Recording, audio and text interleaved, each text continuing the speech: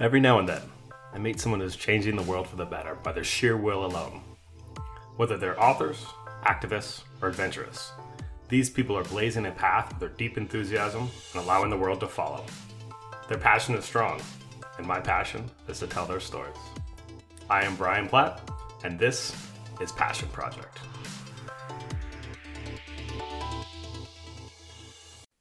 Hey, what's going on, everyone? In this episode, I speak with David Stein. He's the watershed coordinator at Prairie Rivers of Iowa. So while a lot of his work is specific to Iowa and that area, there are a lot of national takeaways and international takeaways that we talk about over the course of the interview, including overall watershed health and what plants farmers and local landowners can grow that will actually help benefit the soil and pollinators. It's a really good one. We cover a lot of ground, no pun intended. I hope you enjoy. And if you do like it, feel free to go ahead and give a rating, review, and a subscription, if I may be so bold, on Apple Podcasts or wherever you get your podcasts. Thanks. Enjoy. All right. Well, I'm here with David Stein. He's the watershed coordinator for the Prairie Rivers of Iowa, who helps manage the area's watersheds and also helps landowners be mindful of conservation efforts in the area. Welcome, David. How you doing? I'm good. How are you? I'm doing well. Thank you for your time for hopping on the call with me in this. Yeah, no problem. So tell us a little bit about the Prairie Rivers of Iowa. It's a nonprofit, but it's got a couple different projects that you're working with. Would you mind talking a little bit about them and kind of what each one does? Yeah. So Prairie Rivers of Iowa is what's known as an RC&D. So that's a resource conservation and development nonprofit. They used to be sort of government funded, so it did a lot of hand-in-hand work with the USDA and the Natural Resource Conservation Service. But eventually they just kind of spun off into their own thing and just kind of became their own sort of nonprofit organizations for sort of environmental management. So for Prairie Rivers, we mainly have two big programs that we do. The one that I'm involved with is the Watersheds and Waterways program, where I help implement a lot of conservation practices within a couple watersheds that we're really interested in. And then the other one that kind of catches a lot of people by surprise is the Lincoln Highway Heritage Byway sort of conservation system. So part of our mission statement is really to conserve both natural resources and cultural resources. And that's where we kind of pick up on the Lincoln Highway. We really try to maintain sort of the aesthetic of small town Iowa just along that road. So it's kind of a weird mishmash of these two sort of missions getting pushed together into one organization. But that kind of makes us cool. So it's a really interesting place to work. And it's really cool just kind of meeting everybody that comes through the door. Yeah, that's interesting. And it is, I'm glad you said that because I was a bit, it makes sense now when you talk about it, but it didn't seem like it would fit, but it does because, the Lincoln Highway Heritage is, Lincoln Highway Heritage Byway is actually like, over 100 years old. I was reading about it. It's like stretches from New York City to San Francisco, like over 3,000 miles, right? Yep. So when we started out with this, we were only in like the middle section of the Iowa portion. But eventually we just ended up taking on the whole thing. And we have a coordinator of it that works with the other states that fall underneath it. So lot of big working projects on that. It's pretty interesting stuff. Well, awesome. So you work specifically with the Waterways and Watersheds Department. So what? That's my main forte. That's my department. Yeah. So what does a typical day for you look like, if there is even one?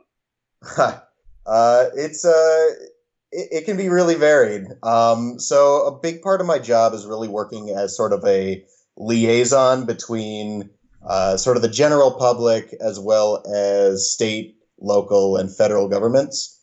So a lot of my day is working directly with different landowners and people around the city trying to get conservation practices on their land or really assessing big swaths of land for different conservation projects that we can put in there. And then kind of coordinating that with different federal programs that might be able to fund them, and going into county conservation meetings and working with the board there to see if we can secure more funding for these private landowners. And it's really just trying to bridge the gap between just the normal general citizenry and the government. So we fall in a really unique place and really have to be having our foot in both doors, sort of as, again, sort of a bridge between the general populace and different government programs that a lot of people might not know about or might not know would help them out in supporting the conservation on their local levels. It's an interesting job. So my days are really varied. It's either meeting with people out in the public or meeting with government officials or sitting in on official meetings. Yeah. So it's really cool.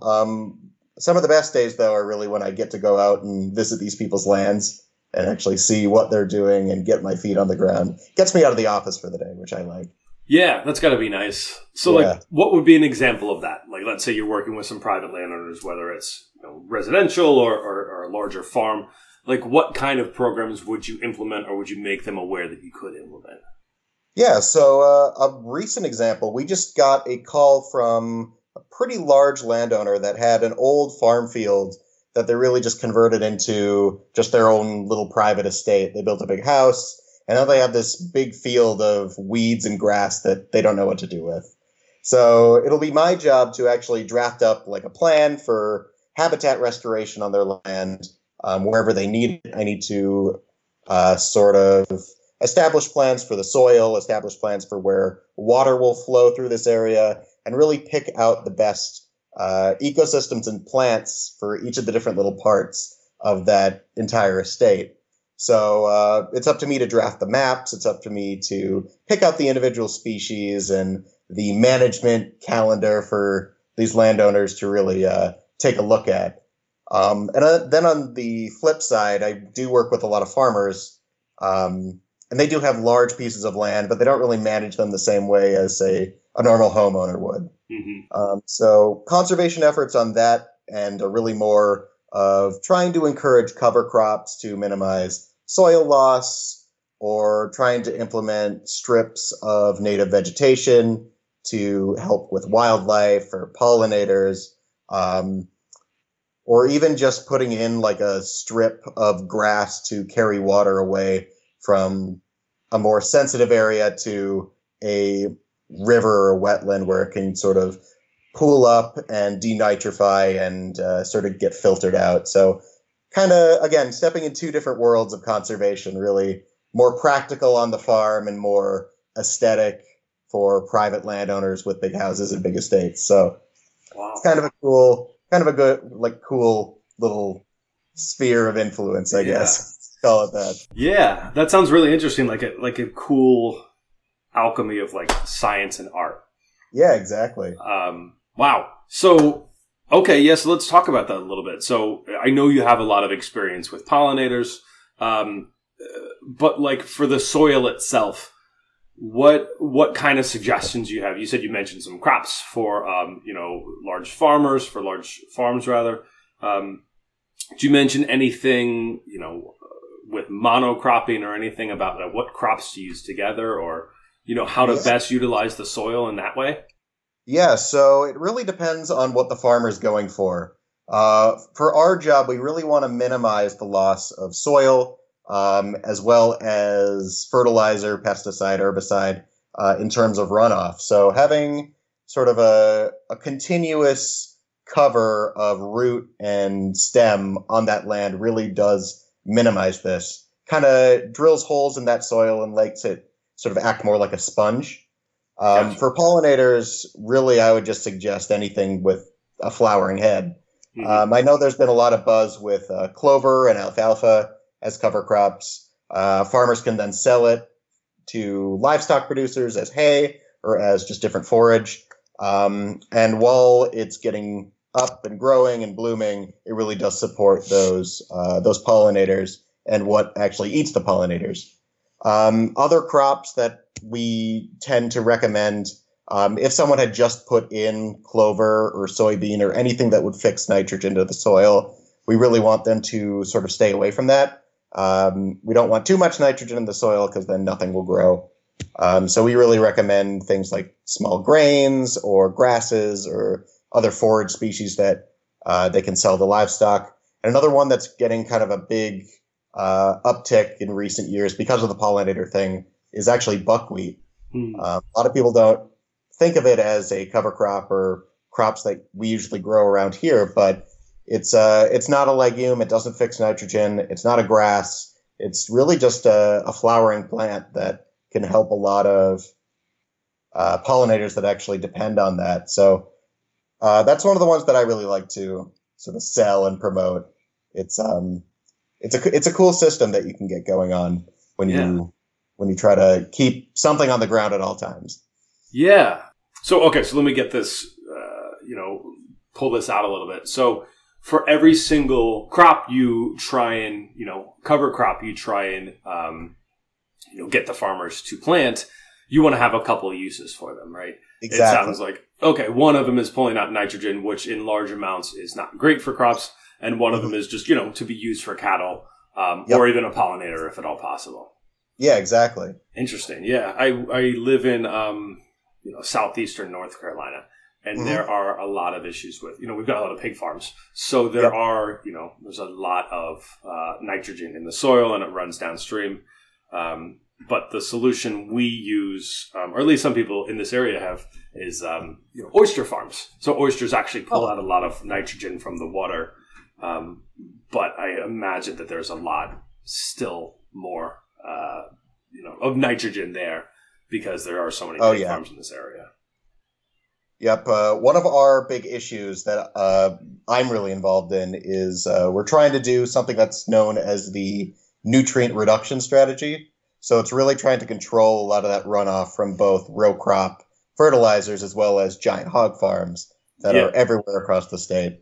So it's really developing those systems to keep the nitrogen and the phosphorus in place so it doesn't get into our streams and flow into the Mississippi River and contribute to that dead zone down in the Gulf. Oh, right. Of course. Yep. So it's part of my job to try to introduce ways to reduce that at the benefit of both the farmer as well as the benefit of people downstream from us. It's called being neighbors. It's really trying to sell that aspect of it. It's like it benefits you, it benefits our neighbors downstream. Everyone's happy. We got a nice healthy Gulf. Good for everyone. Yeah, who can complain? Yeah, exactly. So who is reaching out to you in the first place? Is it the farmers themselves? Are the private landowners themselves, or are you being proactive in finding them, or how does that process work itself out? It's a bit of everything to try to reach as many people as we can. Gotcha. So one of our big selling points that we do are what's known as farmer field days. So we will go and we will find sort of a partner organization or someone who's really interested in conservation, and we will use their space or their land to sort of put on an educational program for other farmers in the area to come learn about some beneficial programs. So we're doing one in about a month where we're going to visit someone with a conservation reserve program bit of land, which is really just a lot of native species in an area.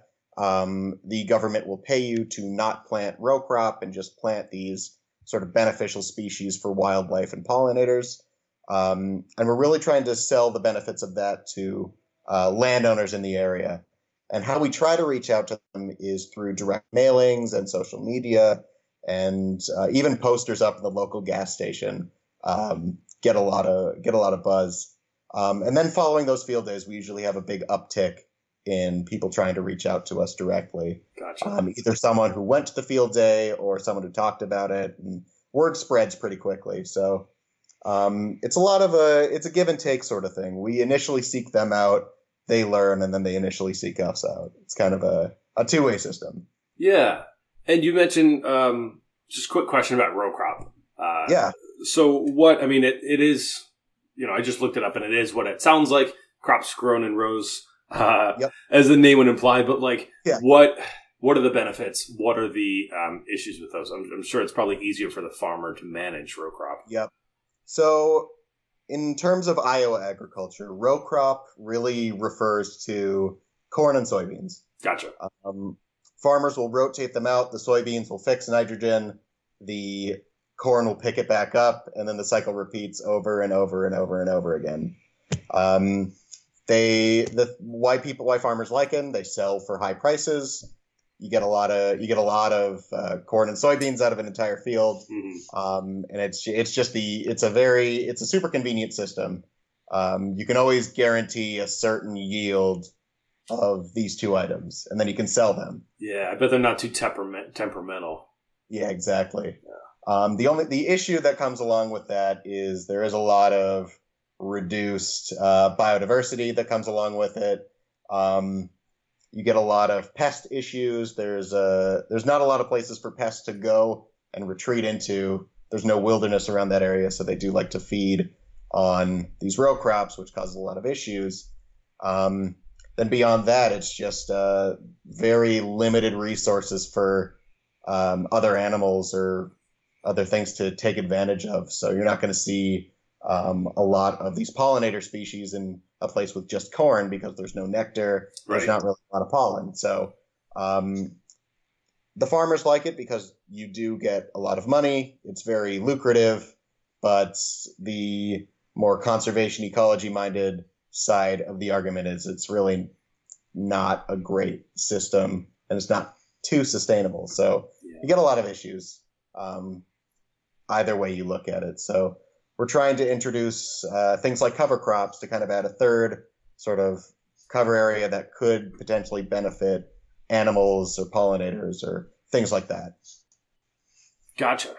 And good examples of cover crops are like, you mentioned this earlier, but like clovers and kind of oats and those kind of things, like things you wouldn't really expect to be in these row crop situations.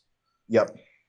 Nice. But you also do a lot with watersheds, and that ties in nicely, with what we're just talking about, nitrogen and things being downstream of that. Yeah. How exactly does that work into this whole system? Yeah. So when we work a lot with, the watersheds that I'm trying to manage are really sort of a mix of both very, very rural as well as sort of more urbanized. Right now I'm in the city of Ames, which has about a population of around 60 to 70,000. So decent amount of people. So we really try to reduce nutrient runoff from both people's yards as well as businesses and pieces of land with a lot of turf grass. And then we also have to work with farmers in areas with a lot more fertilizer, a lot more chemical input on that land. So we really try to sell the idea of minimizing as much nutrient runoff as we possibly can, because whenever it gets off of a system, either through rainfall or just through water flow, it ends up going into the water in these watersheds and flowing downstream and causing issues later down the line. Yeah. Are those the biggest issues that you find homeowners and farmers are doing is pesticides? Is there anything else, pesticides and herbicides, is there anything else that you find that people are doing that they should just outright avoid or minimize as much as possible? Yeah, it's really a lot of fertilizers too. It's really trying to minimize those runoffs. What we want people to do is put things on their soil and make sure it stays within their soil. So there are ways around it. For farmers, again, there are cover crops, which kind of makes the soil a little more spongy. There's reducing the amount that they are tilling up their soil, so they're not really digging anything up and potentially spreading it out. Then there are other sort of more new and experimental things. There are really cool things called bioreactors, which are really just a giant pit of wood chips with a bunch of bacteria that sort of eats away at the nitrogen that flows into it. Oh, wow. It's a big sort of science lab that's sort of right next to a cornfield. That's very cool. You never notice them, but they're really cool. And for homeowners, we really try to encourage them to minimize any stormwater runoff that might be running off of their lawn. Since they do have a lot of turf grass, That really doesn't make the soil very porous or spongy, and it kind of slicks away all the fertilizer and chemical input that they put on there. So we really try to encourage more garden building, reducing your lawn input and replacing it more with native gardens. There are systems called rain gardens, which are kind of like a drainage basin that retains water within your yard, so it won't go into the sewers or the streets or run downstream. And it's really just trying to work with landowners and saying, hey, these look really nice for your land. They have these benefits, and they'll make the ecosystem healthier, and you're going to be helping wildlife and pollinators along the way. So if you'd implement these would be great for both the aesthetics of your home and your lawn and your area, as well as everybody else around you. So it's a lot of benefits, and it's really just trying to get the word out and sell it to these individual landowners. Yeah. Yeah. I've never been like a lawn guy. I've never been a guy who cares about any lawns, but there are a lot of people out there that do. And as much as you hear about like, hey, we're losing forests, we're losing, natural land due to development. A lot of it is actually due to lawns. So if you kind of even took a portion of just your boring lawn and turned it into a garden, you could help out a lot, especially with the survival of these pollinators. When you really think about it, lawns don't make a lot of sense. They're dumb. Sorry. It's a carpet that you keep outside. It's a lot of work. It's just not worth it. Yeah, I've never gotten it. Exactly. But yeah, I mean, I've also never been a homeowner, so I don't know. But yeah, I mean, that's awesome. That's a great way of utilizing it, making it, practical, but also making it very aesthetically pleasing. So again, there's that science and art that we were just talking about earlier, which is exactly really cool. You seem to have a variety of projects. How do you prioritize what you're doing? Is it like, we were talking about how you do some outreach earlier. Is that kind of what it comes down to? Or are there, is a different way of prioritizing what projects come through the hopper? It's an interesting sort of balancing act. So what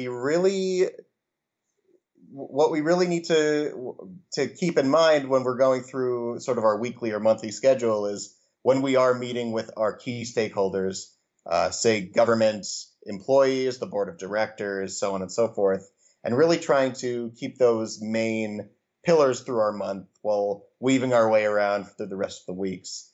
And it really also boils down to what events we're planning and how to get those squared away and how to sort of prioritize those a little bit sooner than anything else. And some of it is just on the fly. As long as we're not working on anything too pressing, we try to move toward something that just pops up that might be of importance. What I generally tend to focus more toward is outreach a lot. Mm-hmm.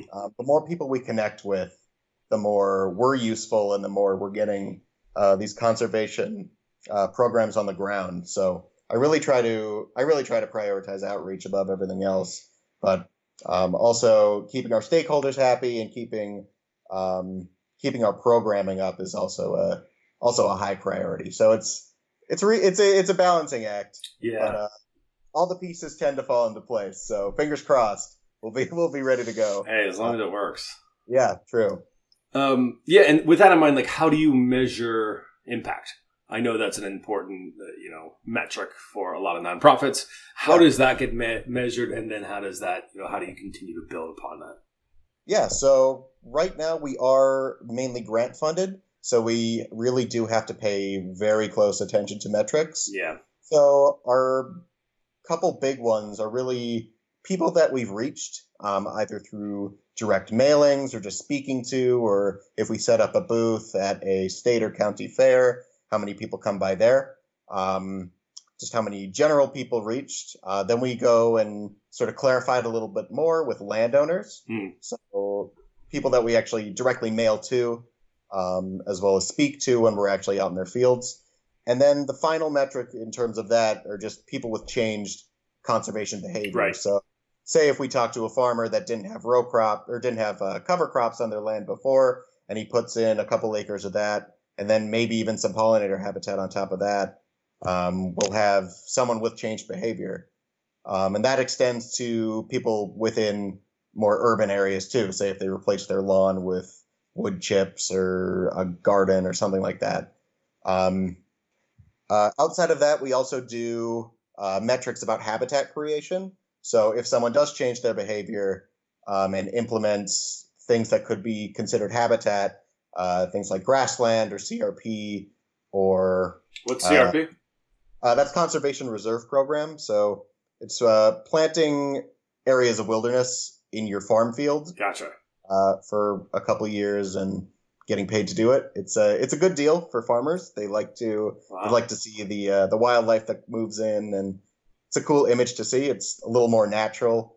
Kind of gives you a glimpse of what was on the landscape before farms came in. It's really cool. Do you have a lot of people taking you up on that offer? I think for the past couple of years, it's been people have been struggling to find enough permits to get in the program. So people love it. It's a very popular program, and I mean, I love it too. So yeah, if it works for them, it works for me. There you go. Yeah, absolutely. And just going off of the habitat, that's just one of the changed behaviors and acres added to habitat. So we really keep track of those metrics too. And other things can count as habitat as well. Things like just planting a bunch of grass, tall grasses at least. Those would be great for birds, so that can count as a habitat. Flowering cover crops are great for pollinators, so that can count as a habitat. Really just trying to get as many wildlife benefits on the ground as possible. And that's what we're really planning on doing. And then outside of that, we move more toward the nutrient reduction section. So as farmers or landowners implement these conservation programs, we can estimate how many pounds of nitrogen and phosphorus get avoided being put in the river. So we can add that to our metric and put it in our annual report and show that we're getting our job done. So it's a lot of metrics that we do have to take into account, but they all sort of relate to each other, which is nice. Yeah, and I find with at least small nonprofits, they're very metrics based, right? A lot of these decisions have to be based in data because, everything's razor thin. Yep, exactly. You're working off grants or something like that and donations, and you've got to prove what you're able to do. So I'm sure those metrics of like, hey, we were able to pull this amount of nitrogen and this amount of phosphorus from the soil. I'm sure that's probably a really, rewarding for you, but also good for someone who might be a potential donor or, decision maker to see as well. Exactly. And we always try to overshoot. So we can always feel really good about ourselves and sort of brag to the community. Yeah. Makes us feel better about ourselves. And it really just makes us that much of a more attractive nonprofit to sort of invest in the future. Yeah, I love that. I love the whole process of renaturalization. Like that's one of the things, as much as I love conservation, it does get frustrating when everything seems to be kind of a doom and gloom story, which you can get focused on that. And a lot of times it is, but there are people such as yourself that are doing great things. And there are, people such as these farmers that are willing to do that as well, to do some of these programs that help, like you mentioned, help everyone in the area. Exactly. Yeah, that's always good to hear. Well, kind of on that note, but on the flip side, I've spoken with a lot of nonprofits who have encountered brand new obstacles recently with the new administration. So has the Prairie Rivers of Iowa experienced any new difficulties with the current administration that's happening now? It's hard to say. Our main government liaisons are a lot of local governments. So we'll work a lot with cities and counties and states. So federally, we don't do a lot of interaction outside of securing funding for landowners. The only issue that I personally have run into has been sort of a restructuring of the USDA. We do Sure. a lot of work with them, especially within agricultural systems.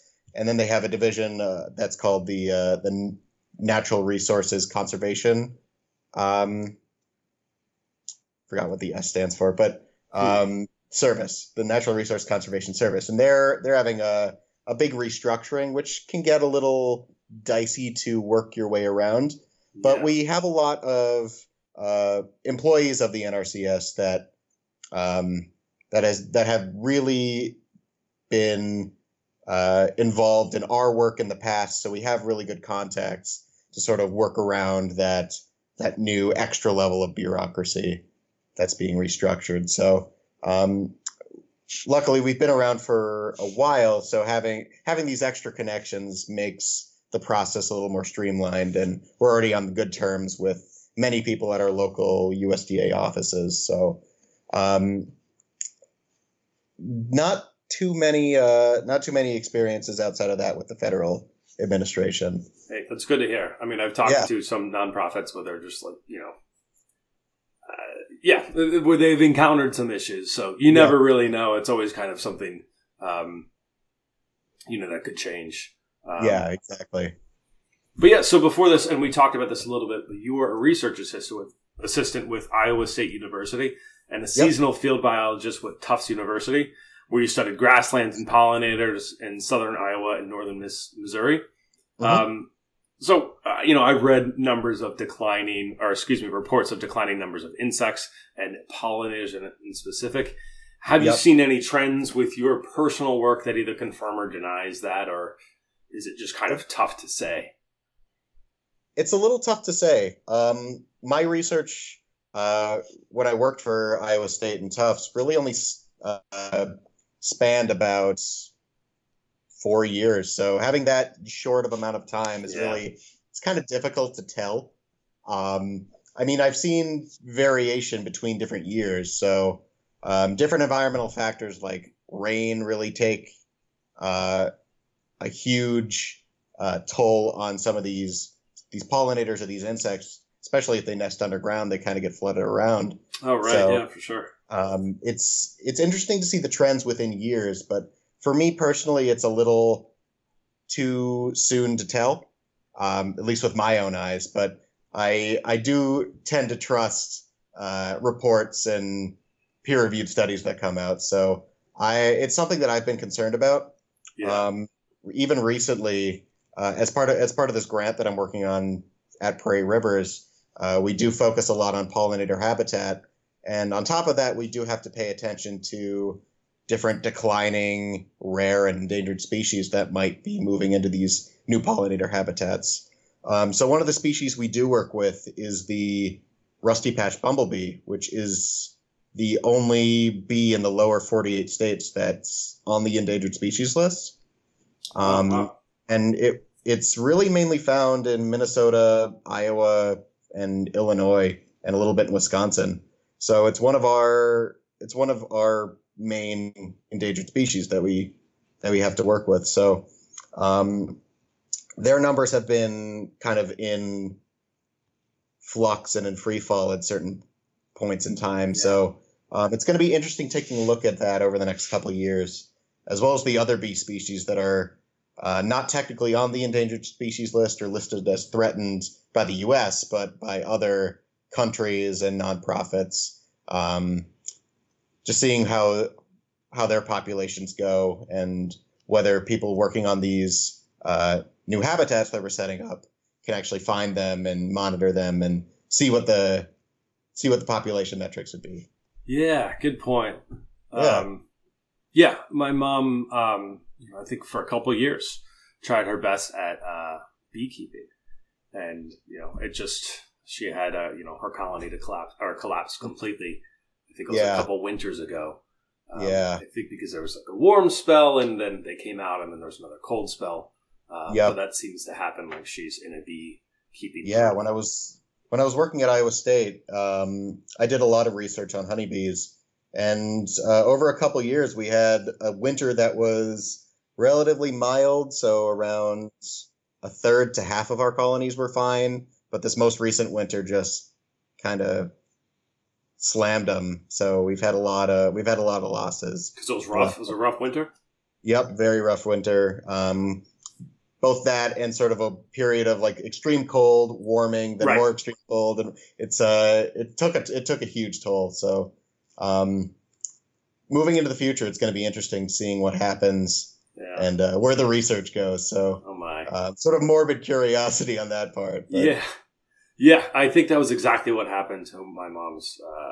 My mom's piece was just warm and cold, and it just. They were just getting jerked around too much by the weather, and it just wasn't, they couldn't survive. Well, cool. So how can people help Prairie Rivers of Iowa? What can people do both locally and also extending this nationally?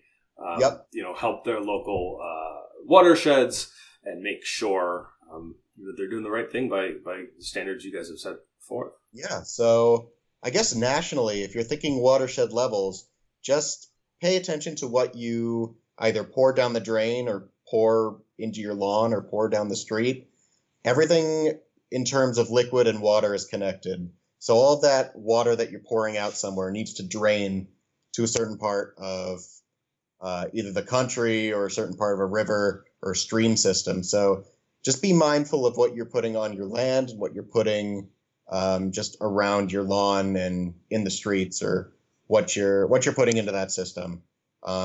Really keep in mind that a lot of the stuff that gets put onto land needs to go somewhere. Whether or not it's going to go down into the soil or into a river is really up to you and up to proper land management. If you're a homeowner, try to reduce your lawn a little bit. For the love of God, reduce the lawn. Plant native, or if you do really want a lawn, consider adding a little bit of clover in it. Something that's flowering to help the pollinators. That's a pretty good first step to sort of wean your way off the lawn. And then I guess just to directly help Prairie Rivers, we do take donations. We are a nonprofit, so donations are always welcome. And we're trying a new system. This is mainly more toward Iowa and the Midwest, but we are setting up a native seed bank for individual landowners who are interested in starting to plant native. They can either donate seeds that they find in their yards or in their lawns or their gardens. As long as it's native, we'll take it.